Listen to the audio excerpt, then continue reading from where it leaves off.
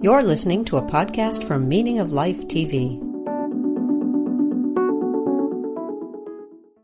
Hi, this is Bob, and I just wanted to let you know that this is an unusual episode of The Wright Show because I am as much the guest as the host. The conversation is with Rob Wiblin, host of the 80,000 Hours podcast, which is part of the effective altruism movement. And here's the way the conversation worked. I asked Rob some questions about effective altruism, and he asked me some questions about my own mission, the Apocalypse Aversion Project. And we had a great chat, and we're running it on both of our podcasts. And I'm happy to report that there's a fair amount of intersection and synergy even between our respective missions. If you want to check those missions out, you can subscribe to my newsletter, the Non-Zero newsletter on Substack, and then, by way of exploring Rob's mission, subscribe to his podcast, the 80,000 Hours podcast, which is great, and maybe Google the 80,000 Hours website and explore some ways you can use your time for the greater good. So I hope you enjoy the conversation. Today, I'm speaking with Robert Wright. Bob is an American journalist and author who writes about science, history, and politics. Among others, he's the author of The Moral Animal, The New Science of Evolutionary Psychology, Non-Zero, The Logic of Human Destiny, The Evolution of God, and finally, Why Buddhism is True. He was also into podcasting long before it was cool, having helped set up bloggingheads.tv in 2005. And since then, he has hosted the popular podcast, The Wright Show. For that reason, today is a slightly unusual episode, and we plan to post it on both of our podcast feeds, which means we'll aim to both ask and answer questions in roughly equal measure. And I guess we'll see how that experiment goes. Thanks for coming on the podcast and your own podcast, Bob. Yeah, well, thanks for having me, and you can now thank me for having you, I guess.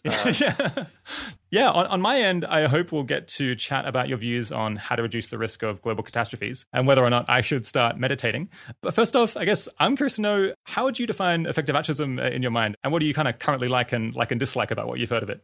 Well, first of all, let me say I'm really happy to have the chance to interrogate you about it, partly because I want to kind of explore synergies between it and my own current obsession, which I call the Apocalypse Aversion Project, in which I write about in my newsletter on Substack, the Non-Zero newsletter, because I suspect there are real synergies and maybe some contrasts.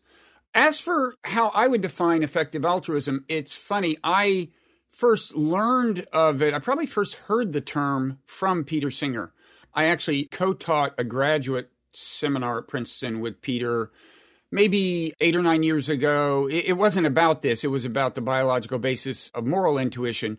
But after that, I remember he was working on his book, which became the book, The Most Good You Can Do, right, about effective altruism. And it's funny, I remember having lunch with him after the book was finished, and he had a different title in mind. I don't remember what it was, but he had just learned that title was a phrase that was trademarked by Goodwill Industries. So he probably couldn't use it.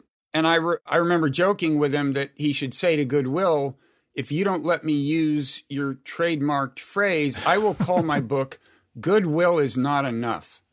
And interesting. That's and that would have been a reasonable so this is my understanding of effective altruism, is that it's good intentions are not enough. They need to be guided by reason if you want to do good in the world. That's the most generic kind of way, I guess I would put it. Now, beyond that, I think you may warn me that there's some danger in associating the phrase too closely with Peter Singer, because Peter has a whole worldview that may not be exactly the same as effective altruism. But so far, would you say that that's about, as far as I've articulated it so far, that is effective altruism? Yeah, I think that's basically right. I guess I think of effective altruism as the kind of intellectual project of trying to figure out how we can improve the world in kind of the biggest way possible, and then hopefully doing some of that as well. Right. But in a sense, it's a very open-ended sort of question or project. And I guess it's a somewhat difficult thing to explain because people are used to kind of understanding an ideology in terms of specifically what it does or some like set of specific beliefs and a program, whereas this is like more of a question and maybe like a general way of thinking about it. But obviously people have lots of different views on exactly how would you do the most good. So yeah, you can't define it as just, a specific set of things like, making a lot of money and giving it to charity or just doing evidence-based work to reduce poverty. Those are popular things, but there's a much wider range of things that people think might be really promising. Right. I mean, I guess I think of it, well, I think many people think of it as kind of a quantitative exercise. In other words, again, Peter is a utilitarian. That means he thinks that in principle, a good ethical system is one that maximizes human, well-being or happiness, or however you want to define that end product technically. And of course, he recognizes that as a practical matter, you can't go around quantifying that all the time, but still, it is implicitly kind of quantitative. And if you associate that with effective altruism, people saying, well, you should take this dollar that you're giving to charity and you could increase its return by 1% if you moved it to this charity. And actually, I think there are cases in which you kind of do talk like that, right? It's just not the whole story. Yeah, exactly. I guess, so the question is like how to do the most good. And people have latched onto different strategies that they might use in order to try to have more impact.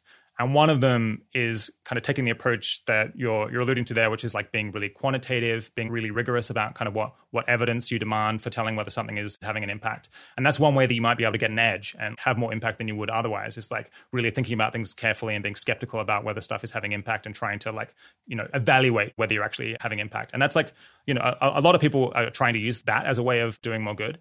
But then there's other approaches that people take. And probably the one that I'm most excited by is trying to improve the long-term future of humanity, because it's kind of a neglected issue where potentially if you succeed, the value of the gains is really enormous, because there could be so many people in the future and their lives could be so much better if we make the right decisions, which is like an area where we have like a lot of overlap. And, I've been reading about your apocalypse aversion project, and there's a ton of overlap between the kind of things that you're saying and the kind of things that I'm often saying and that 80,000 hours is writing about.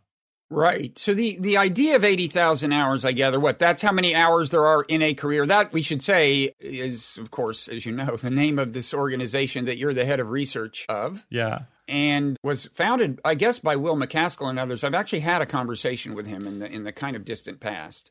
So the idea is you've got these, if you want to devote some of your time to doing good and you're young, I mean, I take it I don't have 80,000 hours of career left. We would probably agree. No, but me neither, unfortunately. You never know. I mean, maybe one of your people will invest a lot of money in life extension. I think that's on one of our lists of like promising areas that we haven't looked into quite so much yet. Well, my goal is to live until life expectancy is increasing by more than 1 year per year. And then I'm good, okay, if you do the math. But anyway, I think you engage largely with young people, college age and so on. And so you're talking to people who have many tens of thousands of hours left in their career. And the idea is, I gather, if you want to spend some of them doing good, let's think about that clearly. Yeah, basically. So 80,000 hours would be, I think it's like 40 hours by 50 weeks a year over a 40-year period. It would be like the number of hours that you might expect to work over a career. And given that you're going to be spending so much time, and a lot of people, especially our readers, want to improve the world with their career, it makes sense to spend a significant fraction of time figuring out, how could I do more good with all of that time that I'm going to be spending working. Yeah, and I guess the broader goal of the organization is to provide research and advice to people in order to allow them to have more impact with their career. And I guess a lot of the materials are kind of focused on younger people, I guess like 18 to 30. But at least on a podcast, I know we have a lot of older listeners who are in the middle of their career and kind of maybe using the information that we're providing in the interviews and the problems and potential solutions that we discuss on there to have more impact, even in their 40s or 50s or 60s. Is it possible to say, like, kind of what some of the most common confusions you have to dispel? I mean, not to put it too condescendingly, but if some college freshman comes up to you and says, here's what I'm planning to do, what's a common thing you have to try to dissuade them from doing? Yeah, I think maybe the thing that we spend the most amount of time talking about relative maybe to other sources of career advice is getting people to think a lot about the different problems in the world and trying to find a problem that has a really large scale. So, if you succeed in making a dent on this problem, it benefits a lot of people or animals in a really big way, where, it's plausible you're going to be able to make progress. And like, it's not already saturated with lots of people trying to fix it, taking all the low hanging fruit already. And where there's potentially a good personal fit for you, where, you have like relevant skills or relevant passion, or you're in a country where you can actually work on that problem, that sort of thing. So I think, most career advice, even career advice that is thinking about, how can you potentially improve the world, doesn't tend to have that focus on like finding the right problem that's a match for you and a match for like what the world most needs. And that's something that we spend quite a lot of time thinking and writing about. Mm-hmm. And I guess there's kind of two main dimensions. I mean, they need a problem they're genuinely interested in because they need to be motivated, and then they have a particular skill set that they may be able to apply.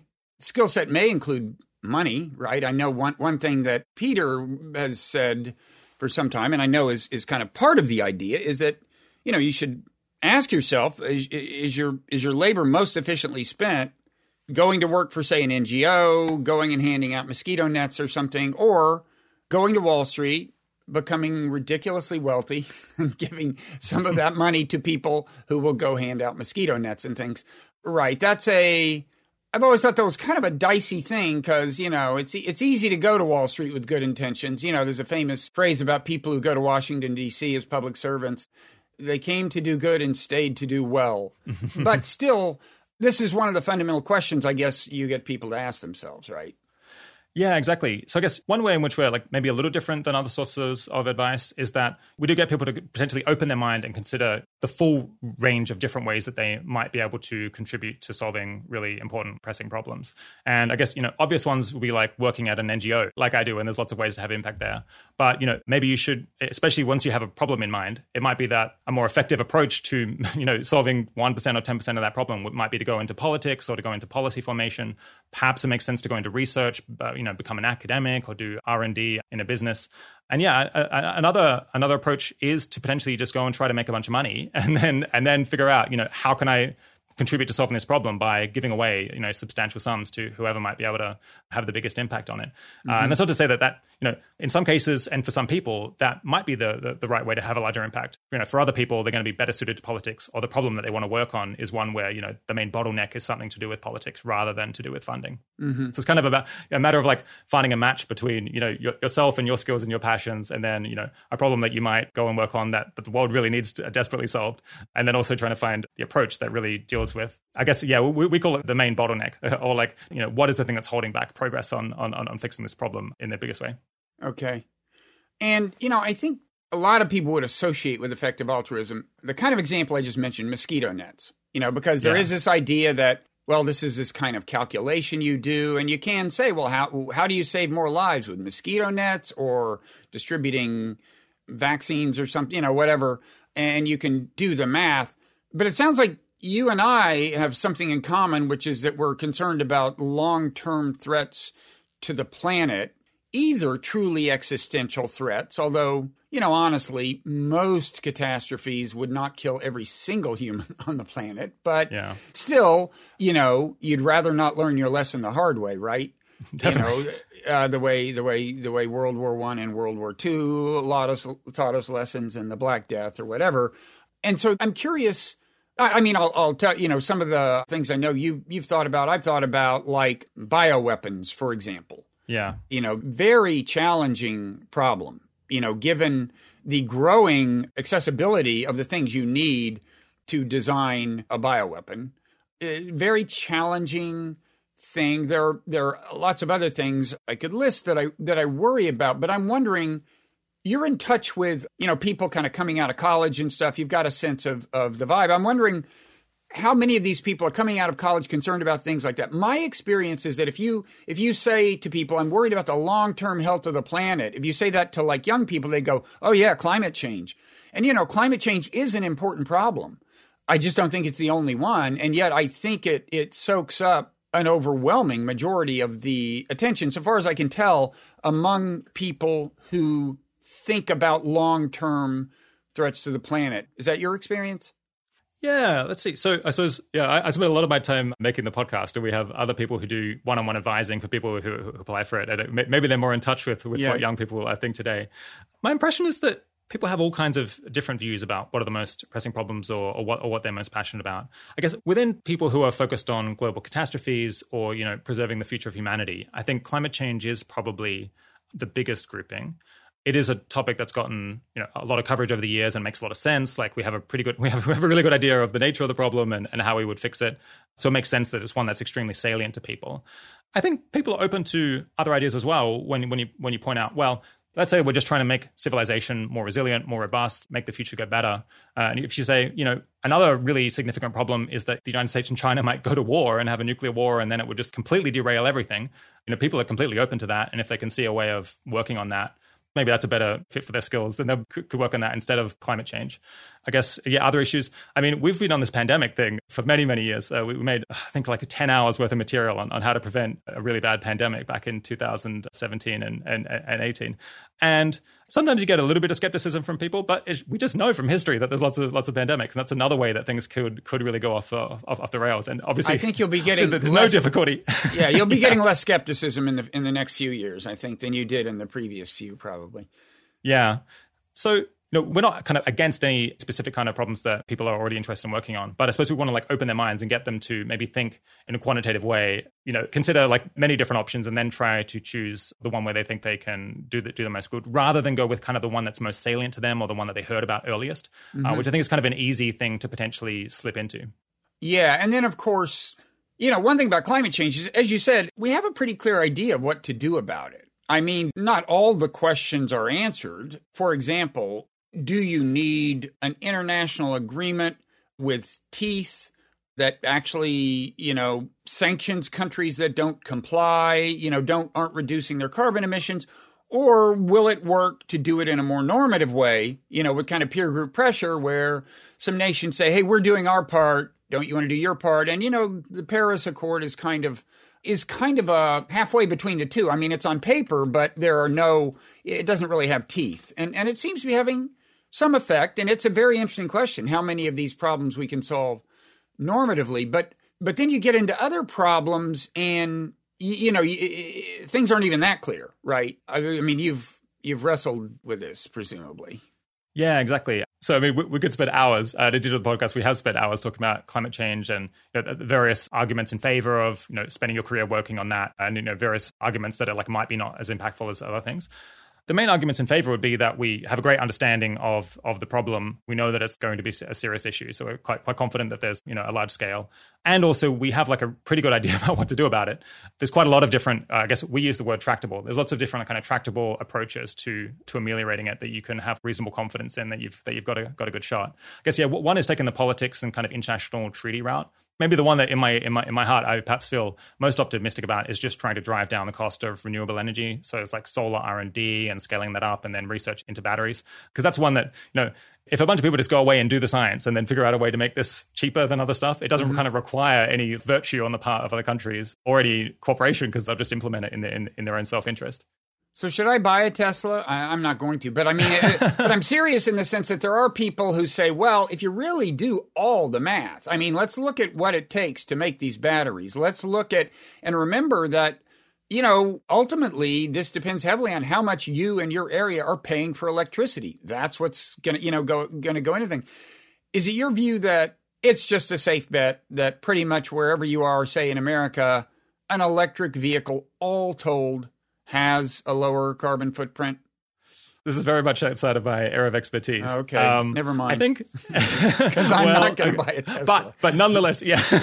I think what's going on there. I mean, I think I used to be very skeptical of electric cars. So for one, there's more embodied energy in manufacturing them. That was very much true in the past, and I think it probably is somewhat still true today. And obviously, if you're then getting the electricity from coal-fired power stations, then there's a whole lot of emissions that are just kind of hidden from you. I think that is gradually changing as less electricity is generated from coal and more from other sources, and these cars are becoming less heavy and less difficult to manufacture. I mean, if I had $30,000, $40,000, $50,000 to spend trying to reduce climate change, I wouldn't spend it on a car. I think I could find a better way to use it. But buying a Tesla or buying solar panels for that matter, it probably does prompt, some of that money then goes towards research and development to make those kinds of cars and those kind of batteries cheaper, or the solar panels cheaper. And in the long term, driving down the cost of those products is probably the largest effect that it has, and probably makes it my guess is that it's a net positive, but we're really off, really off piece for me. I think my next car will probably be at least a hybrid, conceivably an all electric vehicle. So back to these kinds of long-term risks to the planet. What other ones so there's bioweapons.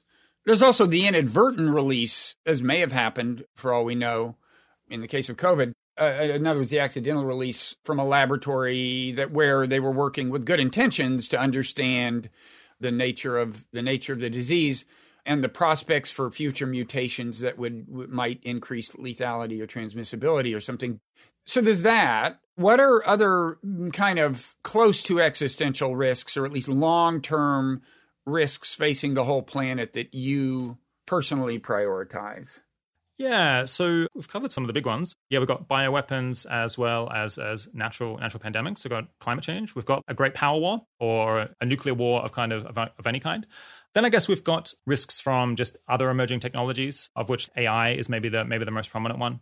So if you had an advanced AI deployed in some really important function, or given a lot of influence, and we haven't figured out how to make it aligned with our interests, I guess is the term that people use, or just more broadly to make sure that these tools do the kinds of things that we want, then there's some risk that it could really go off the rails and do a bunch of damage and make too many paper clips. That's a paradigmatic thought experiment, right? Suppose you tell an AI to make as many paper clips as possible, and it.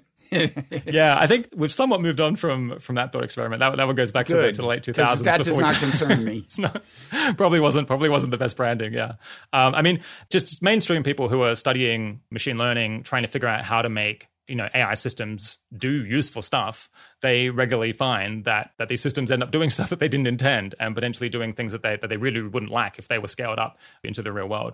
Like, we already have examples of deployed algorithms that recommend things to people that end up trying to manipulate them to potentially have particular views because that makes them more likely to stay on the site, which probably wasn't necessarily intended and the effects weren't thought through. So, we can expect machine learning or AI to be able to do a lot more stuff in 20, 30 years. But in the systems that we have now, which are relatively weak, we already see issues with them not doing what we intended and potentially causing damage. So I think it's kind of just a projection forward of that into the future. But, AI is kind of one of these emerging technologies, but I expect that, over the next century, we'll see other things, arising where whenever humanity does something completely new for the first time, especially when it's producing something that is able to spread and have a large influence, and then there's some risk that it could go wrong. And we should probably have people looking out for those possibilities and trying to figure out how to avoid them. Yeah, there's also with AI and other things, like just things evolving in a context of intense international competition.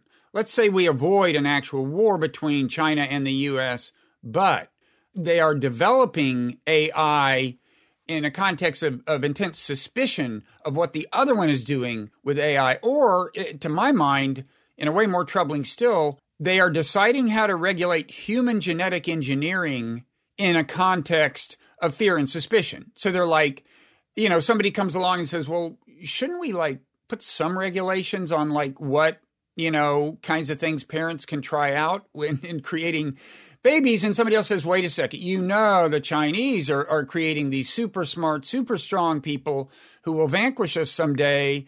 And so it has to be, no holds barred in terms of what people can do. Or, in a way more troubling still, the Pentagon should have this huge budget devoting to creating these super smart super warriors. This is a real concern to me in a number of areas. Maybe this is a really good seg to introducing the Apocalypse Aversion Project, which is, I guess, this new book and maybe broader project that you're thinking of pursuing over the next few years. Yeah, I mean, I hope it'll be a new book. I mean, the way that part developed is that I had a newsletter for a while called the Non-Zero Newsletter. A few months ago, like everybody else, I decided to create a paid version to help keep it going. And I decided that the paid version would be more clearly focused than the average issued newsletter on this thing I'm calling the Apocalypse Aversion Project. Somewhat tongue-in-cheek title, not as tongue-in-cheek as I'd like, right? Because I do think there's a real risk of things going horribly awry. And, it's kind of an extension of my book, Non-Zero, which had this whole argument about, looking at all of human history as an exercise in kind of game theory and as new technologies coming along and people often deploying them to successfully play non-zero-sum games, sometimes zero-sum games, whatever. But anyway, by the end of the book, I'm arguing that, where we are now is kind of on the threshold of global community, you could say. My book had charted the growth in the scope and depth of social complexity from kind of hunter-gatherer village to, ancient, city-state, ancient state, empire, nation-state. And it's like, increasingly we are close to having what you could call global social organization. And as has happened in the past, there's non-zero-sum logic behind moving to kind of a higher level of social organization, in the sense that there are a number of problems that the world faces that can be described as non-zero-sum relationships among nations. Climate change is one. It's broadly speaking in the interest of nations everywhere, although different nations are impacted differently by climate change. But still, the average nation is better off by cooperating on this and even sacrificing to some extent, so long as other nations agree to sacrifice, then it makes sense. And then you bring the non-zero-sum problem to a win-win solution. And all the problems I've been describing, I think, are like that. An arms race is like that. Nuclear arms race is like that. You can both save money and reduce the chances of catastrophe by exercising mutual restraint. That's what an arms agreement is. And I now think we're going to see, again, we need to think about whole new kinds of arms races, bioweapons, weapons in space. Human genetic engineering is an arms race. AI is an arms race. And so the idea grows out of my whole kind of non-zero project. I guess kind of a distinctive feature of my project I've really become more and more aware of since I started writing about it in the newsletter. And in fact, in the last issue, it kind of really hit home, is that, my view is it definitely is important to start thinking about what the solutions to these problems would look like. In some cases, it's very challenging. But at the same time, we need to recognize that right now, the world's political system is not amenable by and large to implementing the solutions anyway. And there's another big thing that has to happen aside from figuring out how to solve the problems, is creating a world where there is less intense competition among nations, less suspicion among them, and also less strife within them. It's like the United States is in no position to agree to anything ambitious on the international front. We just don't have our act together politically. And to deepen the challenge, one of the big political factions, the kind of ethno-nationalist faction, is very suspicious of this whole international governance thing, this whole international institutions, international agreements.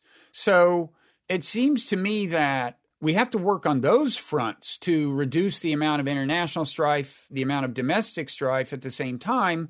And I think the problems we face there can largely be subsumed under the heading, the psychology of tribalism. That's a catchphrase. Some people don't like the phrase for various reasons, and some of these reasons are good, but people kind of know what I mean. Well, if they don't know what I mean, I don't just mean rage and hatred and violence. I mean, unfortunately, in a way, the problem is subtler than that. It gets down to cognitive biases like confirmation bias, a bias that I think gets too little attention called attribution error, which we can talk about if we have time. But the point is, we are naturally inclined, I would say by natural selection, which I wrote about in my book, The Moral Animal, to just have a biased kind of accounting system. People naturally think they contributed more to the successful project than they did. They think they have more valid grievances than the other side. And this plays out at the level of political parties, at the level of nations, and so on. And so I think we have to tackle what is in some ways a psychological problem as we tackle the policy problems. And that's maybe what's a little distinctive about the focus as I see where I think my project is heading. Yeah, among people who are worried about, the impact that artificial intelligence might have in the future, I think one of the scenarios that they're most worried about is that there is a race to deploy really advanced AI systems, either because of, military uses or international competition or commercial competition for that matter. So I guess across almost all of these issues, it does seem like it would make a huge contribution if countries got along better and felt less competitive pressure. And I guess if people were just in general more coordinated.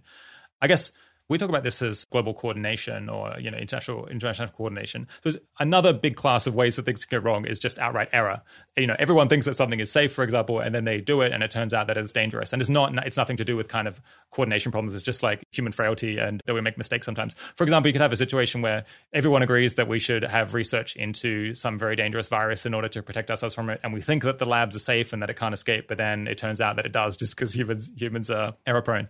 But yeah, the coordination one is a huge and really important class. Yeah, what do you think you're going to write in the book about how we ought to tackle that? Because it's kind of a problem that's as old as time, and we're kind of muddling through at the moment. How could we make things better? I think it's very challenging. I mean, what you just said brought to mind the thing about, viruses escaping from labs. It's important to understand what happened with this, how this pandemic got started, right? It's always good to have clarity. And you see two different kinds of forces impeding that, I think. You have on the one hand, the far right in America. Well, I wish it were far right. It actually represents a fair number of people, but saying, well, it came from a bioweapons lab, even that it was intentionally released. You hear that from like Peter Navarro, who was a high ranking official in the Trump administration, thinks there's a good chance it was intentionally released. And like, when you think about it, it really doesn't make sense for China to release a biological weapon in their own country. But, bit of a high risk move. Kind of high risk. But anyway, on the one hand, you hear that. And then on the other hand, there are scientists who have been involved in this so-called gain of function research, which has the best intentions, right, of learning more about the viruses, who are discouraging looking into the possibility that that's what happened, that it was an innocent kind of release from a lab. So I don't know if that was worth the tangent, but the point is that it's just an example of how subtle human biases, there's on the one hand an ideological bias there, and on the other hand, what you might call a different kind of self-serving bias impeding our view. But I guess the main thing I'm trying to say is I think that sadly in a way those are both subtle examples in a way of the psychology of tribalism. They're both people who are trying to defend the interests of their tribe. And I bring those up because they are such subtle examples in a way. And I think, we have to attack the problem on all fronts. And it calls for a lot of self-reflection. And I'm genuinely, I have not figured out yet how there is more and more attention to this problem, the so-called psychology of tribalism. Certain kinds of cognitive biases are getting attention, certain aren't. But I'm really curious, there's probably some people you're associated with there who would have good ideas about this, is how do you mobilize people?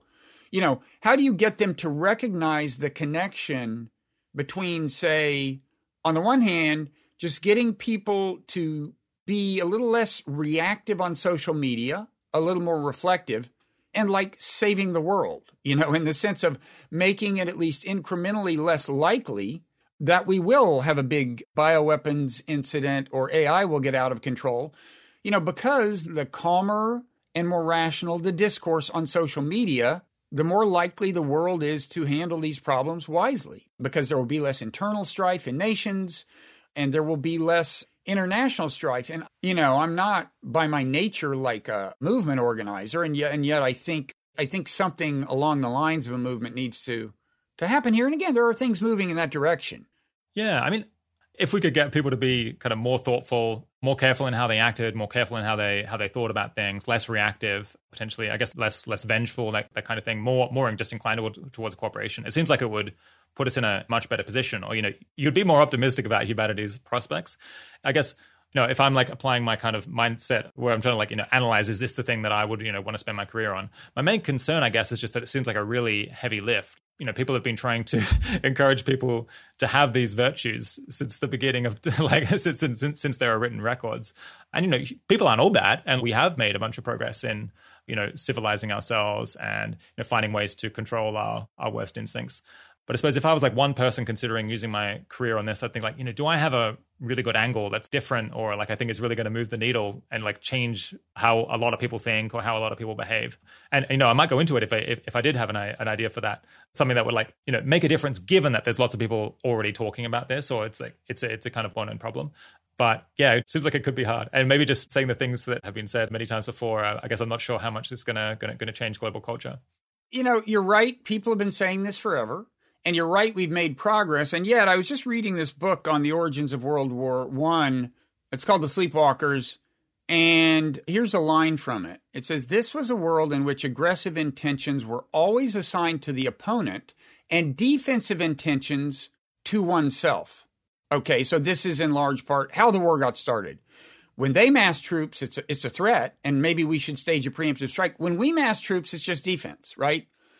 First of all, what that shows is failing to correct for just a fundamental natural human cognitive bias can get millions of people killed. And B, we actually haven't made much progress. You just look at international affairs today and look at how in the American media, the behavior of, say, Iran, China, and Russia, probably the three countries most consistently considered adversaries, look at the way their behavior is reported in the American media as opposed to the way America's behavior is reported.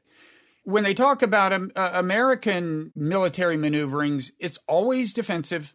And moreover, there's always reporting about the political constraints that make it hard for our leaders to behave more charitably on the international front or something. You generally don't see that in the foreign reporting. So, you're right. It's a heavy lift. But if you're interested in this category of problems that's like different from the mosquito net problem, these quasi-existential threats, well, you're in for a heavy lift, right? I mean, the whole nature of the thing is, in other words, it's a kind of intervention that may have a low probability of success because the magnitude of the success is so high. If you succeed, it still has what economists call a high expected return, right? So that's the nature of the endeavor. So I'm sticking with it. Yes. It reminds me of this joke idea I read once, I can't remember where, for how to reduce the risk of nuclear war, which is that before any world leader can get the authorization to use nuclear weapons, they have to get together with all of the other leaders who have the authorization to use nuclear weapons and take MDMA together. There's that. In order to like generate potentially some kind of sense of belonging and sense of love for one another. I mean, obviously that doesn't work, but actually, it's an interesting idea to explore, right? I'm not sure it wouldn't, but it's not going to happen anytime soon. Yeah, I know. Yeah, that's one we call not a very tractable policy proposal. I mean, this is making me think about, if we narrow down the approach or the problem a little bit, then maybe we'll be able to get more leverage on this. So if the project was to get more mindfulness and meditation and reflectiveness among the US foreign policy elite, to me, that sounds like a better project because it's hard to change any single one person's personality. It's a whole bunch of work to convince people to meditate every day, and a lot of people don't stick with it. So kind of we want each person who we convince to generate like a lot of value in terms of making the world more stable. And if you could just get the US president doing it, or other military decision makers, then that seems like it carries a bigger punch. Yeah, and I mean, I'm an advocate of mindfulness. For example, in the case of social media, if you're doing mindfulness meditation, trying hard to be kind of in touch with the way your feelings are guiding your thoughts and so on, you're probably more likely on social media to pause before retweeting something just because it makes you feel good, just because it seems to validate your tribe or diminish the other tribe, retweeting it without even reading the thing you're retweeting. You're less likely to do that. You're less likely to react in anger, and there's a lot of subtler things that you're less likely to do. So I'm an advocate of all that. At the same time, even I wouldn't want the world's fate to depend on convincing all the world's leaders to be mindful. I mean, in addition, there's the fact that, in a way, strictly speaking, mindfulness is a neutral tool, right? I mean, I think it does tend to make us better people, better citizens. At the same time, you can, in principle, use mindfulness as a cognitive skill to do bad things. So I guess I don't want to, and I do talk about mindfulness in the newsletter. I don't want to I wouldn't want to confine our repertoire to that. And so there are other things I like to emphasize, like, cognitive empathy. That isn't like emotional empathy. It's not feeling your pain empathy. It's just like trying to understand your perspective. So to get back to the World War I case, it would be like working very hard to really understand why this other country is doing what it's doing. And I mean, there's actually a recent example, fairly recent, Russia massing troops on the Ukrainian border. I don't applaud that. I don't know. There's a lot of things Russia's done I don't applaud, but it does seem to be the case that there had been a massing of Ukrainian troops on this dividing line where there's a de facto almost division. And it's just good to know. It doesn't justify it. It's just good to know this didn't come out of, it doesn't mean they're planning to attack. Apparently they were sending a signal, like, don't even think about it. And then they withdrew their troops. And anyway, so, I can imagine, just leave aside whether you're interested in mindfulness, just kind of programs in trying to convince people of the importance of cognitive empathy. And it can have, very self-serving value. It can make you better at negotiating and things, and trying to make people better at it, I guess. So if we apply this kind of approach to, let's imagine that we're trying to use this approach, say, to stop a really bad pandemic. I guess the scenarios maybe that we're most worried about are perhaps like bioweapons from North Korea. I guess possibly, in decades' time, some synthetic biology researchers who really go off the rails and like try to make a pandemic that's going to kill as many people as possible. And then I guess you've got escape of something from a research lab, maybe a research lab that's doing good. If we can make people more reflective, get people to be more mindful with North Korea, I guess it'd be great if we get the North Korean elite to do that. A little bit difficult to do. But I suppose in that case, you could argue that getting people in US foreign policy to understand where North Korea is coming from, even if we think they're completely evil, might reduce the risk of a miscalculation that would then cause the North Koreans to retaliate. It's a bit hard in the case of, the synthetic biology researcher gone rogue, because you'd have to reach potentially so many people in order to prevent that risk. I might be inclined to go for a technological solution to that one, because you kind of don't know who you have to convince to start meditating. Yeah, but see, what I would say there about the connection I see between, mindfulness and these various kinds of cognitive interventions is, here's the way I look at that, is like any global treaty that is up to the challenge in the realm of bioweapons, synthetic weapons, whatever, is going to infringe on national sovereignty to an extent that we're not used to. Because so long as any lab anywhere in the world is kind of a rogue lab, is not regulated, is not subjected to a degree of transparency that is necessary to prevent this kind of thing, then we're in trouble. And if you want, Americans often have trouble understanding this. If you want other nations to submit to that degree of transparency, we're going to have to do the same, okay? So we're going to have to agree that, whether it's international inspectors or electronic monitoring equipment that's accessible to the international community or whatever, we're going to have to sacrifice some, in a way, it's not a sacrifice of sovereignty, because when you think of sacrificing sovereignty, you think of losing control over your future. No, you're actually gaining control of your future, gaining one kind of sovereignty by sacrificing another. But in any event, America's political system right now is nowhere near being ready to sign on to meaningful changes in the calibration of sovereignty of this kind. So what do you need? Well, you need an America less consumed by strife.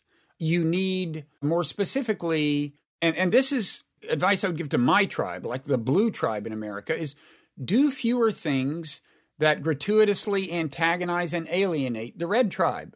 Because the more freaked out they get, the more they're going to oppose these kinds of policies that we need to keep the world safe. So this is where it gets back to what I said about thinking that there's a kind of a psychological revolution that's needed before we can implement all the policies we need. And so, or to get back to cognitive empathy, like if the blue tribe understands the red tribe better, we will understand what is and is not productive feedback to give them. And I'm telling you, the blue tribe spends a ton of time doing counterproductive messaging in this sense, making Trump supporters feel exactly what they fear, that we look down on them, that we hold them in contempt, that we think they're stupid.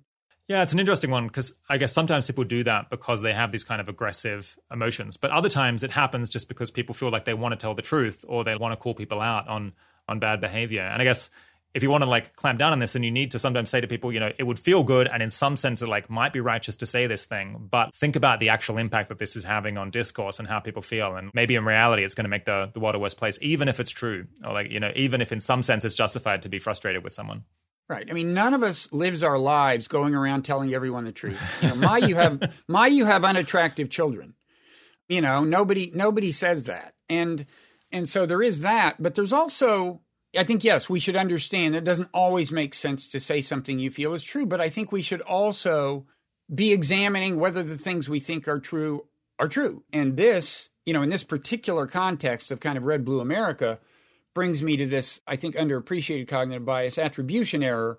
So the way that works is, it has to do with the question of when somebody does something like good or bad, do you say to yourself, well, yeah, that's the kind of person they are? Or do you say, well, they did that because of extenuating circumstances? Like you're in a checkout line, somebody's rude to the clerk in front of you. Do you say, that guy's a jerk, he's just a rude person? Or do you say, well, maybe he just got some super bad news about his family or something, and he's just in a bad mood, he's stressed out for some reason? Well, it turns out that the pattern is in human cognition that when we're talking about friends and allies or ourselves, and they do something good, we attribute it to the kind of people they are, to their character, their disposition. If they do something bad, we explain it away. Oh, it's peer group pressure. She didn't have her nap that day, whatever. With our enemies and rivals, if they do something bad, we attribute it to the kind of people they are. If they do something good, we say, oh, they were just showing off, or they had just done some ecstasy or something, whatever. It doesn't reflect their true character. So in this tribal context, you look at Trump supporters and they do something you think is bad. They oppose immigration, and you say, well, yeah, they're racist. Well, they may be. Some are. It depends on how you define racism and a whole lot of things. But the point is, once you've defined somebody as the adversary, you're naturally inclined to attribute the things they do you don't approve of to their character, as opposed to say, well, maybe, this is a guy, he grew up, he got a good union job, his son can't get a good job, and he looks at the local meatpacking plant, and it's all immigrants doing the work. It could be that. We don't know. And so I think you're right. Part of it is you don't have to tell the truth. But part of it is also, be evaluating your conception of the truth. Yeah. Do you know if there's any research on how to reduce this? Because I agree, if we could get people to have that kind of bias in favor of their own stories. I can't remember where I heard this, but apparently, if you ask people to talk about a time that they kind of wronged someone else or harmed someone else, there's basically almost always exactly the same story structure. It'll begin with like several days before about all of the mitigating circumstances and how they didn't intend. Right. But of course, like, we don't come up with those stories whenever someone else screws us over. That's exactly right. To be fair, I guess we don't know what the mitigating circumstances are, so it's easy to assume the worst. But yeah, I'd be really interested to know if there's any research on how to get people to do that kind of perspective taking or try to brush things off more. I mean, and I would say you're right. We don't know enough about them to know the extenuating circumstances. But if it's a friend or ally or family member, your mind at least starts doing that exploration. Well, what could it have been? My daughter was mean on the playground. Did she get a nap that day? Did she do this? Whereas a kid is mean to your daughter on the playground, it's like, that kid is trouble, right?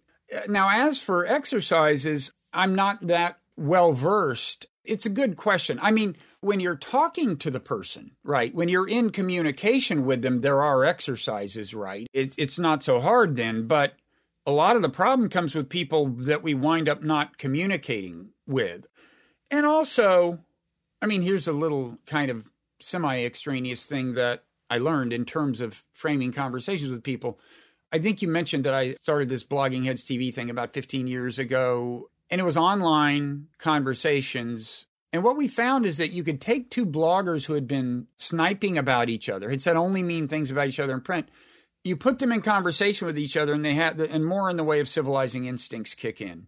So little things like that can matter. But I think you're pointing to the kind of thing I need to get better versed in. And maybe people out there know and can tell me, but what are successful techniques for enhancing cognitive empathy and ways to motivate people to pursue it? Yeah, I mean, I'm sure there's ways to do this that are like very time consuming or very difficult. But if we want to reach hundreds of millions of people and shift culture, then ideally we want something that's in people's own interests. Although, I mean, like, this one definitely can be in your own interest, because it's much nicer to go around thinking that people are mostly nice and not trying to screw you over, rather than constantly imagining the worst. Yeah, maybe one thing that I think, a tip that I'm happy to share is, whenever you notice that there's regular ways in which people are robbing you the wrong way, check if there's a systematic reason why things are set up such that would happen, like, even if what they're doing is completely reasonable. So recently I've been living with a whole bunch of people, and there's like a bunch of housework to do. And we noticed that there's like a bunch of stuff that wasn't getting done, basically, a bunch of chores that no one was opting in for.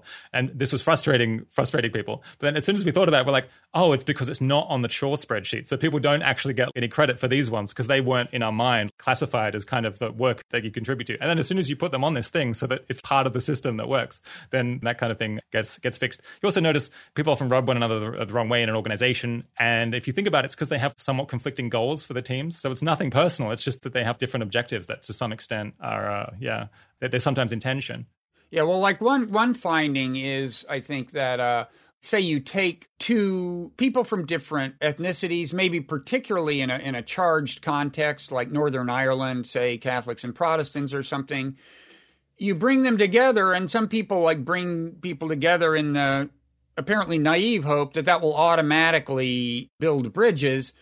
And it turns out to be the case that what you need to do is put them in a non-zero-sum situation, put them in some sense on the same team. They could be actually on the same team, on the same athletic team, or you could just give them a common goal where they both benefit if they achieve the goal together. But structuring things that way can help somewhat resolve some of the more divisive kind of tensions. Yeah. Here's a question out of left field that actually came from someone on Twitter when I mentioned that we were going to be speaking. This person points out that I guess a very common thread through your work, especially in non-zero, is that it would be good if we could find more ways to get societies cooperating, people cooperating, reducing problematic competition. But they ask, like, in light of that, like, what does Wright think of the argument that societies have been substantially kept functional by competitive pressures? And without fear of invasion or bankruptcy, both business and government tend to accumulate layer upon layer of rent-seeking and sclerotic rules at great cost. So in some cases, we know there's benefits to competition, and could we potentially have too little of it? Yeah, actually, my book Non-Zero had a chapter called War, What Is It Good For?, which, by the way, is a song that you're too young to remember. The title of the song you're too young to remember. But and the point was, actually, intense competition among nations makes things within the nations more non-zero-sum. They all have a higher stake in successful collaboration, and it has led to a lot of improvements of various kinds, technological, organizational, and so on. It can also lead to bad things like the restriction of civil liberties and so on, but it can lead to cohesion. I was happy to say, I think whatever good war may have done, it's now outlived its usefulness, given that, nuclear weapons and a lot of other things. But the point is a good one. And, one of the takeaways for me of that is that, although I think we need more international governance in the sense of international agreements, institutions, I don't think we want global government with all that connotes. A kind of centralized, powerful thing that would, among other things, put an end to the dynamic that's being described there. It's a difficult question, though, the role that competition plays in internal cohesion, because, I guess here's the big challenge, it seems to me, that the good news is that people find internal cohesion easier when they see an external threat. The reason I say that's good news is because the planet has a lot of what you could call external threats, which we've been describing. Climate change, pandemics, bioweapons, arms races. There are plenty of genuine threats to the planet that could kind of congeal us at the international level. The bad news is that it seems like, in terms of human nature, in terms of how we're kind of designed by natural selection, the kinds of external threats we respond most readily to are other human beings. I mean, look at the U.S. and China. It's like 5 years ago, there wasn't this intense sense of menace that there is. It's not a hard thing to trigger. And I'm not saying there's nothing to worry about China's behavior, but there isn't like 50 times as much to worry about now compared to 5 years ago. And yet, that is kind of the extent to which it's been amped up. And the reason is it's easy to point to foreign human beings and convince people that they're threatening. It's harder to point to more abstract threats and convince people they're worth worrying about. I mean, there is a little more good news, which is that there was this classic social science experiment that would not be permitted now for ethical reasons, but it was in the 50s, and there were boys it's called the Robbers Cave experiment. There were boys in summer camp, didn't know they were the subject of an experiment. And if they increased the zero-sum dynamics between the two groups of boys, they had these different names like the Rattlers and the something else. I mean, they kind of turned them into tribes. They had their identity, but then they could either create zero-sum situations by like saying, okay, here's the picnic area, and one tribe gets there 20 minutes late, so all the food is eaten by the other tribe. Okay, that's zero-sum. And so they created a lot of tension between the groups. But then after getting them to a point where they hated each other, they created fake kind of global emergencies. Like they said, the water supply to the camp has been disrupted. And, I guess predictably, they overcame their animosity, worked together. And so it can be done, right? But it's not as easy to marshal energy in the face of a more abstract threat, compared to a human threat. Hmm. Yeah, it's really interesting. At the beginning of the COVID pandemic, there was a lot of concern about kind of social cohesion and kind of chaos, and that would see people turning on one another because there wouldn't be enough food, or there'd be a crime wave. It's maybe a little bit hard to remember now, but I remember reading lots of stories about that in March. And it just runs so contrary to the psychology research, the sociological research on this, which just shows very clearly that when a society faces, an external threat, that everyone is kind of in the same basket, people tend to pull together. And in fact, you see crime go down, you see cooperation go up, because suddenly people feel like they're all part of this team that's fighting this collective struggle. Yeah, you see that during wars, without a doubt. People thought when they started bombing civilian cities that it would cause countries to surrender because it would be so unpleasant for civilians to be bombed. But quite the opposite. It caused them to form this intense bond of people in a city and double down on on fighting the war that they were in. The one exception to this, interestingly, is sieges. So if you besiege a city and it gradually runs out of food over months and years, then people turn on one another. So it's not in every instance, but yeah, in the case of a pandemic, it was very predictable. And it would be great. It would be great if we could maybe use this in some way, although it maybe is a little bit stressful for people to constantly feel besieged and to be cooperating with their fellow citizens because they feel under threat. Yeah. By the way the bombing of cities began in World War II was another case of where maybe successful cognitive empathy could have happened. The first case was an accident. The Germans didn't mean to bomb the civilian population, but the Brits retaliated and the war was on. The Brits assumed it was intentional. But anyway, it's a little surprising in America that the pandemic hasn't had more of a congealing effect. I mean, I would say in general, there has been an underappreciation. Well, there's two issues. I think there's still a little bit of an underappreciation of how non-zero sum the dynamics are globally. I think America is coming to realize that it's in our interest to help people around the globe. Anyone getting sick anywhere, to some extent, is a threat to us. But, domestically, and I think this has largely to do with just the weird politics that were happening when the pandemic hit. But, you wound up, we've got these pro-mask and anti-mask tribes, and it's been pretty ugly. Yeah. The US is kind of the odd one out here, as far as I can tell. I live in the UK, and I think initially it created a very strong bond and more cooperation. Maybe that's now kind of waned, but I think we'll probably get along better than we did before the pandemic, at least a little bit. I guess the US kind of, at least to my knowledge, kind of stands at the top of the list in terms of how much this actually introduced more division. Yeah, I'm not sure we should call that the top of the list. That sounds a little more flattering than we deserve.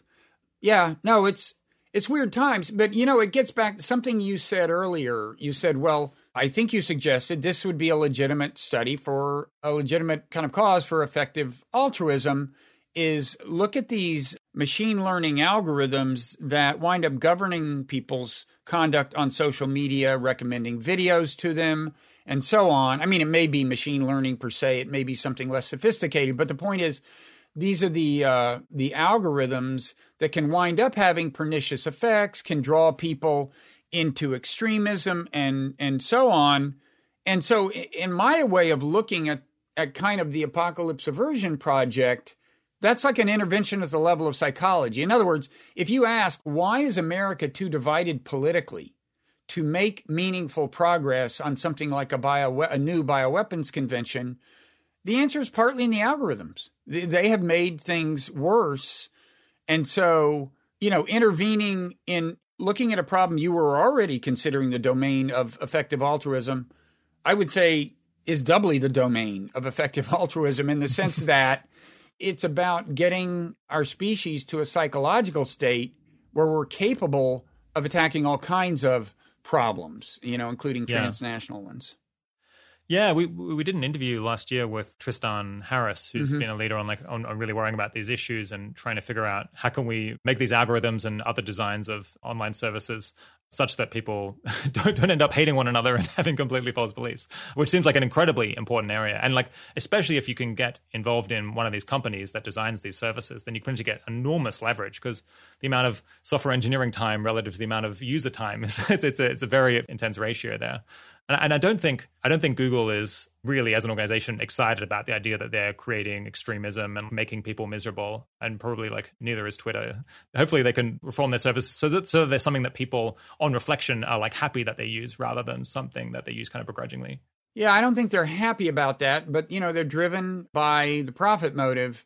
And so they tend to, I think, let their machines do what increases revenue. Whatever. And that seems to have some bad side effects. And so it's kind of a challenge in a regulatory sense. I mean, one thing I'd like to see is algorithm transparency, where they basically have to give us a better idea, like what is the algorithm, make it public, and allow, this might involve creating APIs or whatever, not that I know what an API is, but allow people to build software on top so that, like, I'd like a third-party company to come say to me, here's something you can put on top of Facebook or Twitter, where it's got this slider here, and you can define it, however you want. Give me less tweets that fit this description, or less tweets that lead me to react this way, or whatever. And we wouldn't be slaves to the really crude and rudimentary tools that Twitter and Facebook offer us, which is almost nothing, right? I mean, you have almost no control over what's being shown to you. So that's something I'd like to see. Yeah. While we're on technology, I just want to make kind of a pitch to you to think about whether potentially a lot of people might be able to have more impact by focusing just on research and development, or maybe policy change. I guess the thing that I like about narrow policy changes and science and tech is that often just a small group of people who think that it's a good idea to create something and that it will improve the world can just go ahead and do it, and they don't have to try to convince millions and millions of people or get this mass cultural change. Yeah, we actually had Andy Weber, who used to be kind of the point person on biological weapons and nuclear threats at the Department of Defense, and he was saying he thinks that we can make a huge dent on the problem of bioweapons, like to some degree, like take them off the table as a strategy that any country might consider by kind of combining the progress that we've made on mRNA vaccine manufacturing and also the progress that we're making on making it really cheap to sequence DNA. So yeah, he paints out this vision where, scientists continue to figure out how to make mRNA vaccines work really well and how to make them quickly and cheaply. We continue to make it really cheap to sequence DNA at a mass scale. Then we can just, in every house, or at least every hospital, maybe every school, we can be like monitoring the ambient environment to see, are there new viruses showing up? And are those viruses spreading by basically doing DNA sequencing all over the place? And then if there is a new virus or a new pathogen of any kind that is picked up and we discover that it's causing harm, well, hopefully we'll be able to pick it up really quickly, much quicker than we can now because we'll be sequencing everywhere. But then we can very quickly turn around an mRNA vaccine, because mRNA vaccines can be modified to tackle different pathogens much, much more quickly than old vaccines could. And then, so as long as we have the ability to manufacture tons of mRNA vaccines really quickly, then it would be kind of pointless to release a bioweapon because we would be able to diffuse the challenge really, really quickly. And it's kind of an example where, one option would be to try to convince everyone to not develop bioweapons, to make the facilities safe, convince anyone who might want to design such a bioweapon that's a bad idea. But maybe there's just kind of this technical patch that we can chuck on the top, which is, we just figured out how to make it not work anyway. So is he saying you can imagine a sensing system that would detect the deployment of a bioweapon, like immediately upon deployment? And so it couldn't get very far? Or is he I assume he's not saying you would know when someone's working on one, is he? Or No. So the idea would be, you could detect it very soon after deployment, right? Because, of course, the virus gets into the first person or the first few people and it starts to spread. And then, I suppose the most powerful example would be that everyone kind of takes a test, takes a swab in the morning to check what viruses they happen to have in them, or, something that they could breathe into. But, we can imagine it being pretty functional, even if you're only testing every 10th person or something periodically. Because you'd notice, all of these new DNA sequences are showing up that aren't ones that we're familiar with seeing all the time. There's something new. And then you also notice if it starts showing up more and more and more, then you can see that kind of a virus is taking off and spreading. And you can't detect it immediately, but you can potentially detect it, after a week, maybe even after it's being released, which is much quicker than we can do today. And so the reaction is much faster. So it's a kind of surveillance technology, although not in the usual sense, not in maybe the creepiest sense. But that leads to a question I kind of had for you.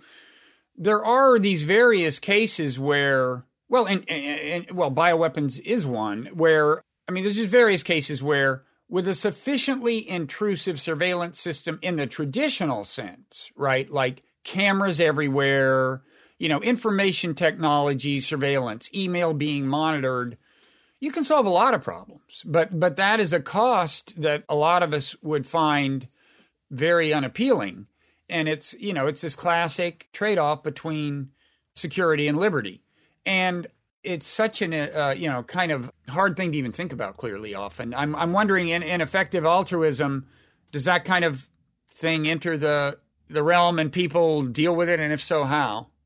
Yeah, it's been discussed a bunch. I think probably the first thing for an interested listener to read might be, I think, the Fragile World Hypothesis by Nick Bostrom, where he kind of lays out this thing of like, imagine that we're in a world where it turns out to be really easy for someone or a small group to create something that could kill almost everyone.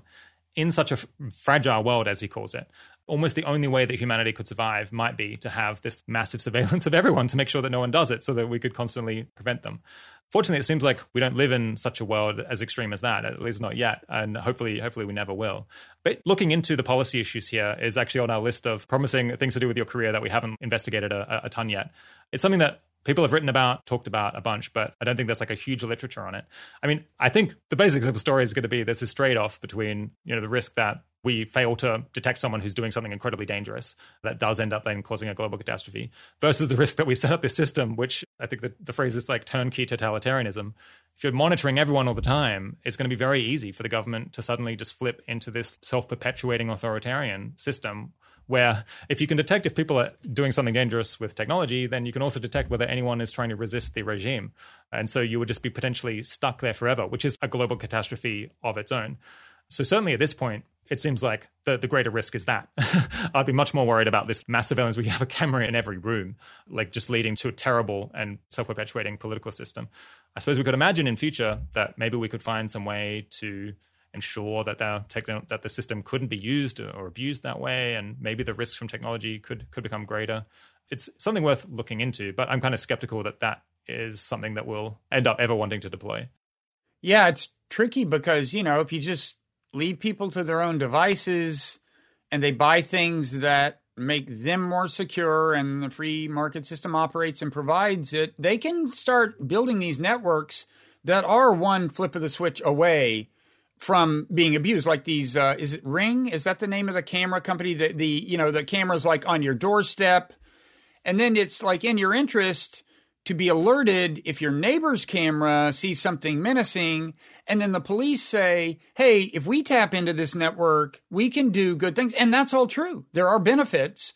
But pretty soon you have a system that, there's suddenly the next scare. I'm old enough to remember the run up to the Iraq War, and Saddam Hussein has weapons there may be anthrax next door, and you get a scare like that and people say, sure, turn the whole thing over to the government.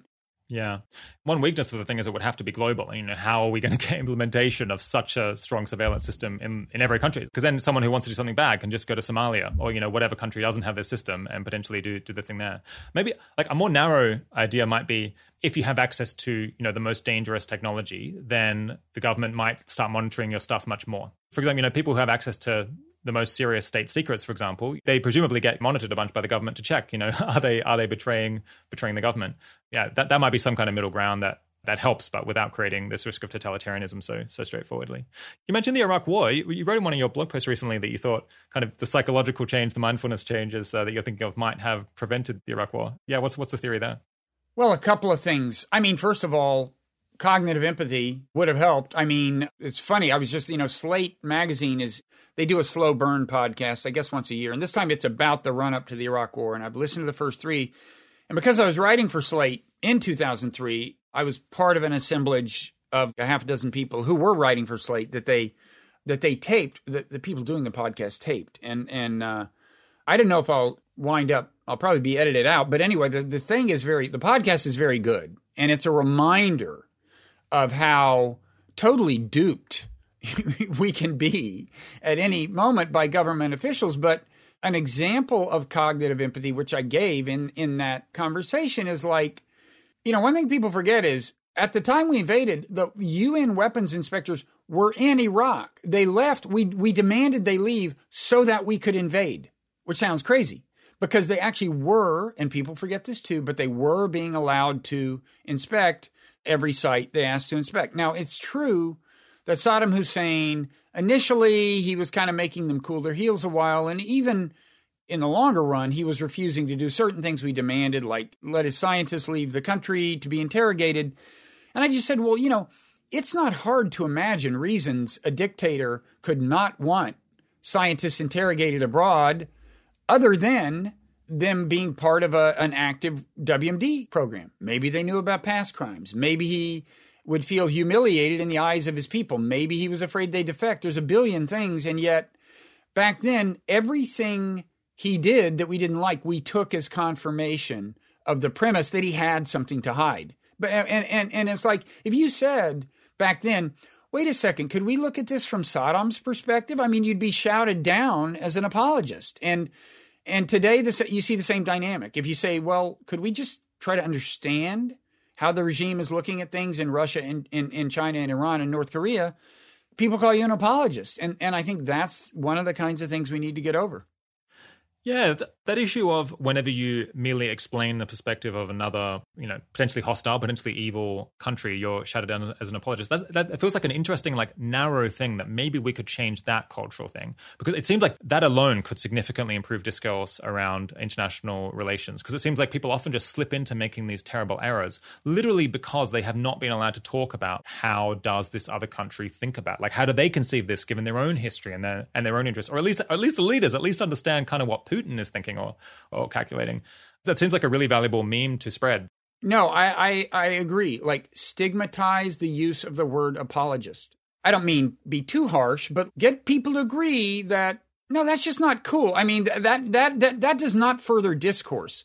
If you think they are inaccurately characterizing what's going on in Tehran or Moscow, make the argument.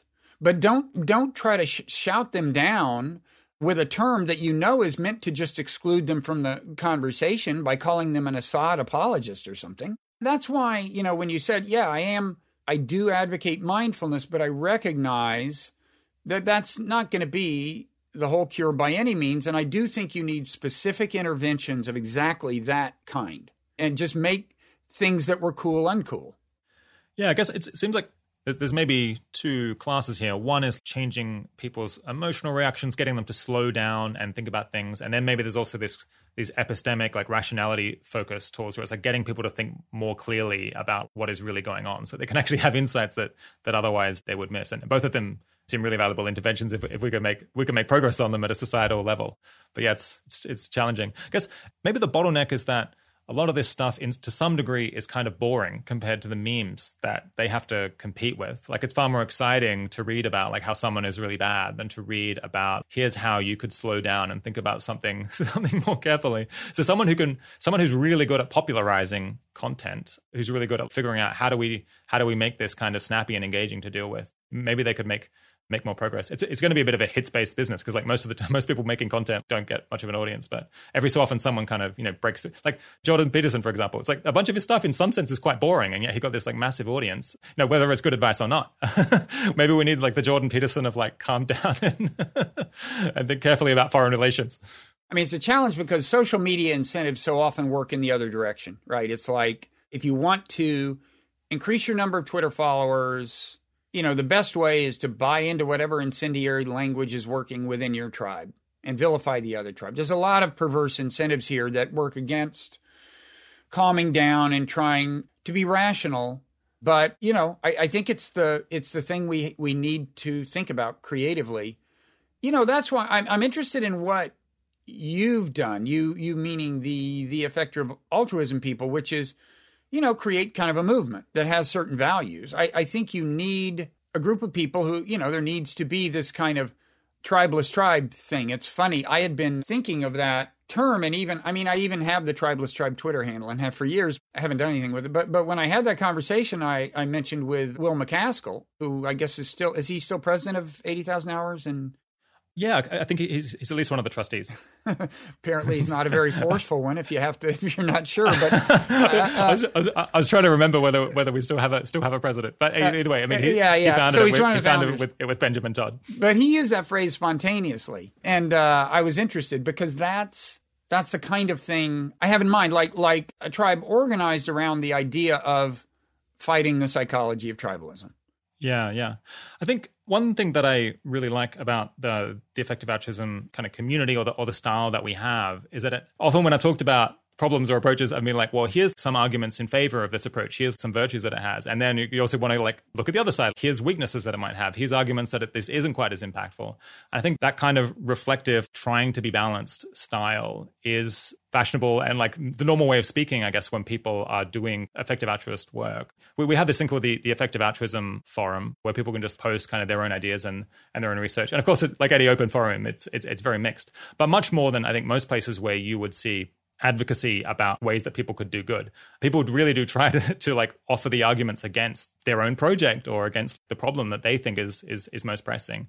Yeah, and I think that it makes a huge difference when you think like, well, every time I'm going to like consider an argument, every time I'm going to consider a proposition about what I should do, I'm going to like first think about reasons it could be true and then think about reasons why it could be false and then try to weigh them up. Yeah, no, that's great. If you can cultivate that kind of discourse, I mean, that's what the world needs more of, and it's, there's hope. I mean, I think there's more of it than there used to be. I mean, let me ask you this. What do you think is the most common motivator of kind of young people who get into effective altruism, if it's possible to characterize? Like, is that sometimes part of the appeal? Is there, I mean, are they people who consider like rationality cool, or are they? Yeah, let's see. I mean, it's a really very diverse group of people psychologically, maybe, because it's like obviously there's people across lots of different countries from lots of different fields working on lots of different problems. So it's like it's quite hard to generalize. Maybe though, like one way in which people involved in effective altruism are often different from other people who are trying to do good is maybe that they're motivated quite a lot by thinking about things philosophically, or like, trying to figure out what is really good, actually reading kind of potentially moral philosophy and trying to think things through from first principles, and being motivated by a desire to perhaps be consistent with it, like make their actions consistent with their values. So, a lot of people have heard this, the idea of the stranger drowning in the pond and you could save them, but it would cost you $1,000. Like, should you do it? And I think many people are comfortable kind of hearing that, and it's like an interesting philosophical thought experiment, but then they kind of get on with their lives and don't worry about it. But I think people involved in effective altruism are more likely to be kind of maybe troubled by that thought experiment, because they're like, oh, wait, I should save the drowning child. And like, what does that imply for my life? I mean, one really good intellectual trend, I think, is people engaging in more and more of these long-form conversation podcasts, which do tend to have this like very discursive, much more reasonable style than discourse that you see on Twitter or even like written articles, because simply qualifying your statements and being clear in writing just takes so long that people almost can't be bothered to do it. And one thing I kind of like about my own show, I could talk about it for a sec, about its virtues for a second, is just that we don't just kind of talk about problems completely idly and like out of intellectual interest. We're often like, well, what does this imply for like what we could do if we wanted to actually fix this problem? What actions could someone take? And like, can we call them up? And what are the reasons why that might backfire? And that kind of disposition towards actually trying to connect values and information with taking action, I think is like a distinctive and a part of the effective altruist culture that I like. Mm-hmm. Do you have like success stories you're particularly proud of? Let's see. Well, there's a reader of 80,000 Hours who I think read our stuff many years ago and resolved.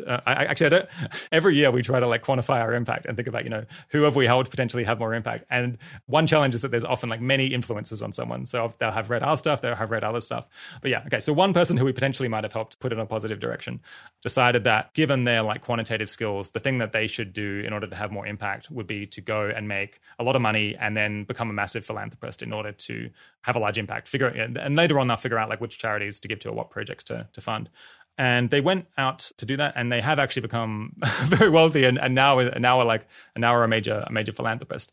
So that's one potential story. There's a bunch of stories of people who are focused on kind of policy change, both in like foreign policy and this kind of science and tech stuff that we've been talking about. I shouldn't name names because I don't have permission to do that. But, a number of those people are kind of, getting roles in government, advising people on policy, and think that they're plausibly changing things and directing funding towards the kinds of stuff that I think we'll both be really excited by. So those are kind of typical examples. Good. What was your own point of entry? Do you remember like when you got excited about it and what did the job? Well, I'm a weirdo. So I was one of the people who joined or like got excited about this really early. And I think that group tends to be a little bit atypical because they're people who are, motivated to take action before it was something they were. When was this? Like what year did you get in touch with okay. So my background is something like So I grew up in Australia. I read a bunch of Peter Singer's moral philosophy, I guess in the early to mid 2000s, and was like, yeah, increasing welfare, trying to do as much as we can to reduce suffering and increase well-being. That's a moral philosophy that I'm really on board with. And then I, over time as a teenager and then later in my 20s, was reading stuff online to try to get information on like, well, what things could one do in order to have a larger impact? And, obvious answers people have is like help the poorest people in the world to be healthier, to be happier, to be less poor. Another thing that Peter Singer talks a lot about is the terrible suffering of animals in factory farming. And so I was reading about these problems and other ones. And then I guess there wasn't really a like Peter Singer utilitarian movement online exactly. There was just a lot of people with this question, how can we do the most good? That then kind of congealed around this term effective altruism because that kind of captured the goal. And I suppose I applied to work at 80,000 Hours and kind of the associated projects back in 2012, back when it was very new. So that was early. I been at it for a while. hadn't. So the term was around then, effective altruism? Yeah, I think they coined it in 2011 or 2012. Okay. It's a slightly interesting story. I think they came up with, dozens and dozens of options and then had kind of a straw poll. And that was the one that came out. Huh, that's great. Now, I assume you get, well, maybe accused isn't the word because maybe you just do have an ideology, but I assume people sometimes attribute to you ideologies. I mean, I'll give you an example. I mean, well, Peter is, I would say on the left, but he has a pretty, in my view, clear view of like what markets can accomplish, if that makes sense. Let me put it another way. When I was talking to Will McCaskill and we were talking about his book, he was talking about the fair trade movement where I've got some, my wife buys this I've got some fair trade chocolate if you would like to see it. But anyway, the idea is, we guarantee that this is sourced from countries where, they pay a certain amount and therefore we think these workers aren't exploited. And, Will was just, we don't need to get into details. He was pointing out that ways that may not be the best way to help the people most in need, because sometimes that's actually taking jobs away from, taking away from countries that have lower wages, and you might think, well, aren't low-wage jobs bad? And yeah, but for these people, they're the only jobs. Or if they don't get these jobs, they'll have even lower-wage jobs. My point is just that, he was thinking about this in a way that some people would consider, some kind of pro-capitalist way. Although, knowing Peter as I do, I know it's all a lot more subtle than that. Yeah, I think on kind of economic policy perspectives, people involved in effective altruism cover a pretty broad range. Maybe relative to other people, I feel pretty favorable towards markets. And I remember as an undergraduate, making the case that fair trade had serious problems and it wasn't probably a way to help people very, very effectively. But, when your goal is just make the world a better place, obviously there's lots of areas where people really completely disagree about, what policy in this or that different question is actually going to maximize well-being. So it's not surprising that among people involved in effective altruism, there's a pretty wide range of views on, taxation or trade or all of these other questions. Mm-hmm. Let me ask you this. I have sung the praises of cognitive empathy, by which I mean just perspective taking, just understanding somebody's point of view. There's also emotional empathy, like, seeing someone suffering and being moved by that. I have a friend named Paul Bloom, a psychologist, who wrote a book called Against Empathy, meaning because he believes emotional empathy can mislead us. I mean, the subtitle was The Case for Rational Compassion. I'm wondering, to what extent, from your point of view, empathy in the sense of emotional empathy is sometimes a problem? Yeah, I mean, I guess Bloom, I haven't read the book, but I've listened to a bunch of interviews, and he points out that while in some ways it can motivate people to ethical action to try to help other people, there's lots of biases where people are much more troubled by suffering that they see versus suffering that they don't. They're much more troubled when someone like them is being harmed rather than someone who might be of a different race or a different class or so on.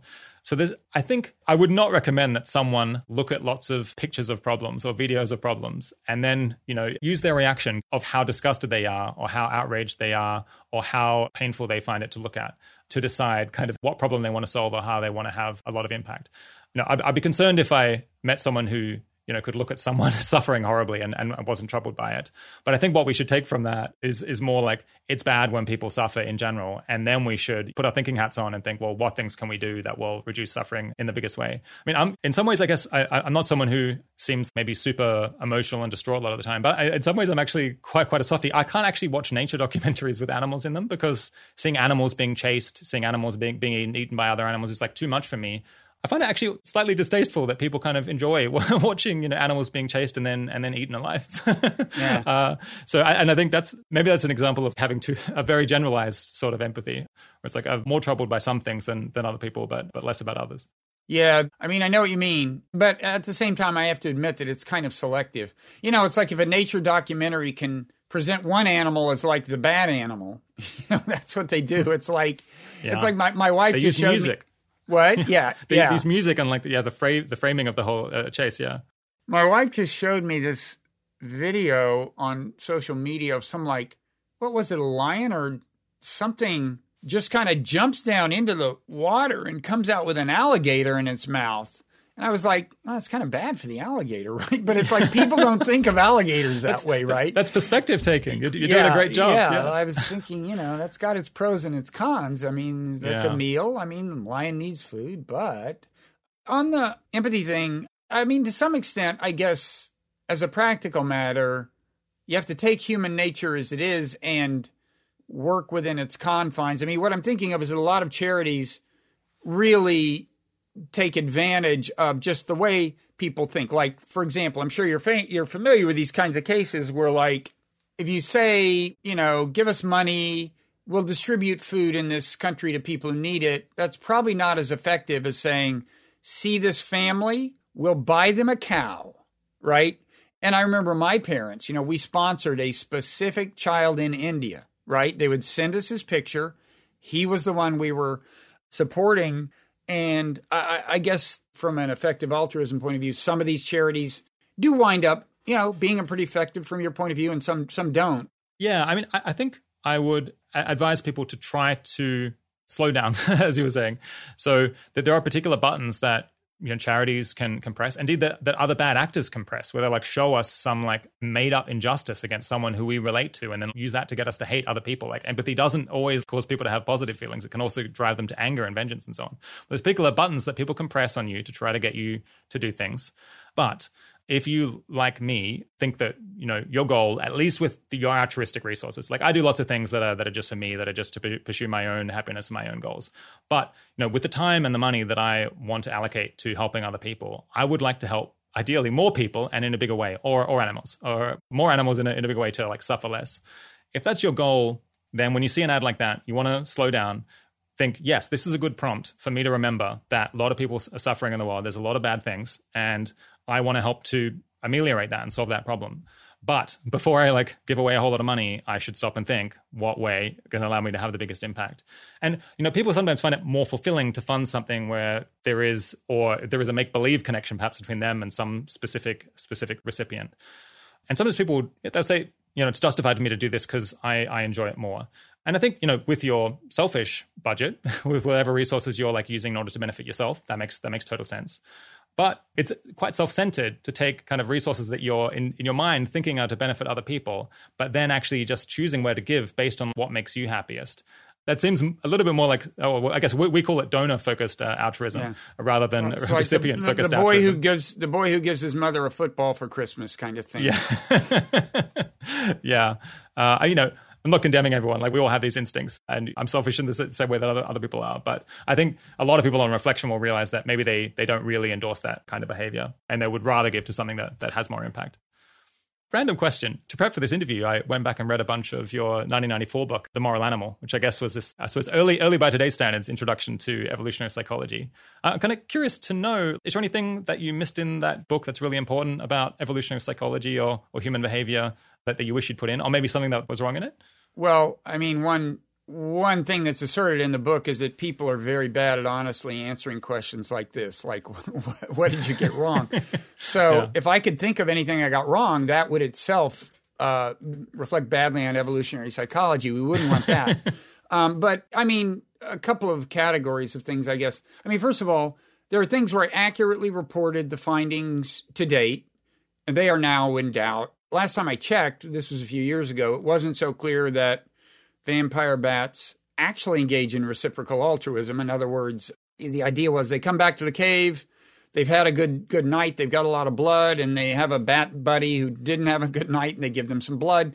I think it may turn out that they're actually sharing mainly with kin, which has a different kind of explanation. There's things like that are in some cases important.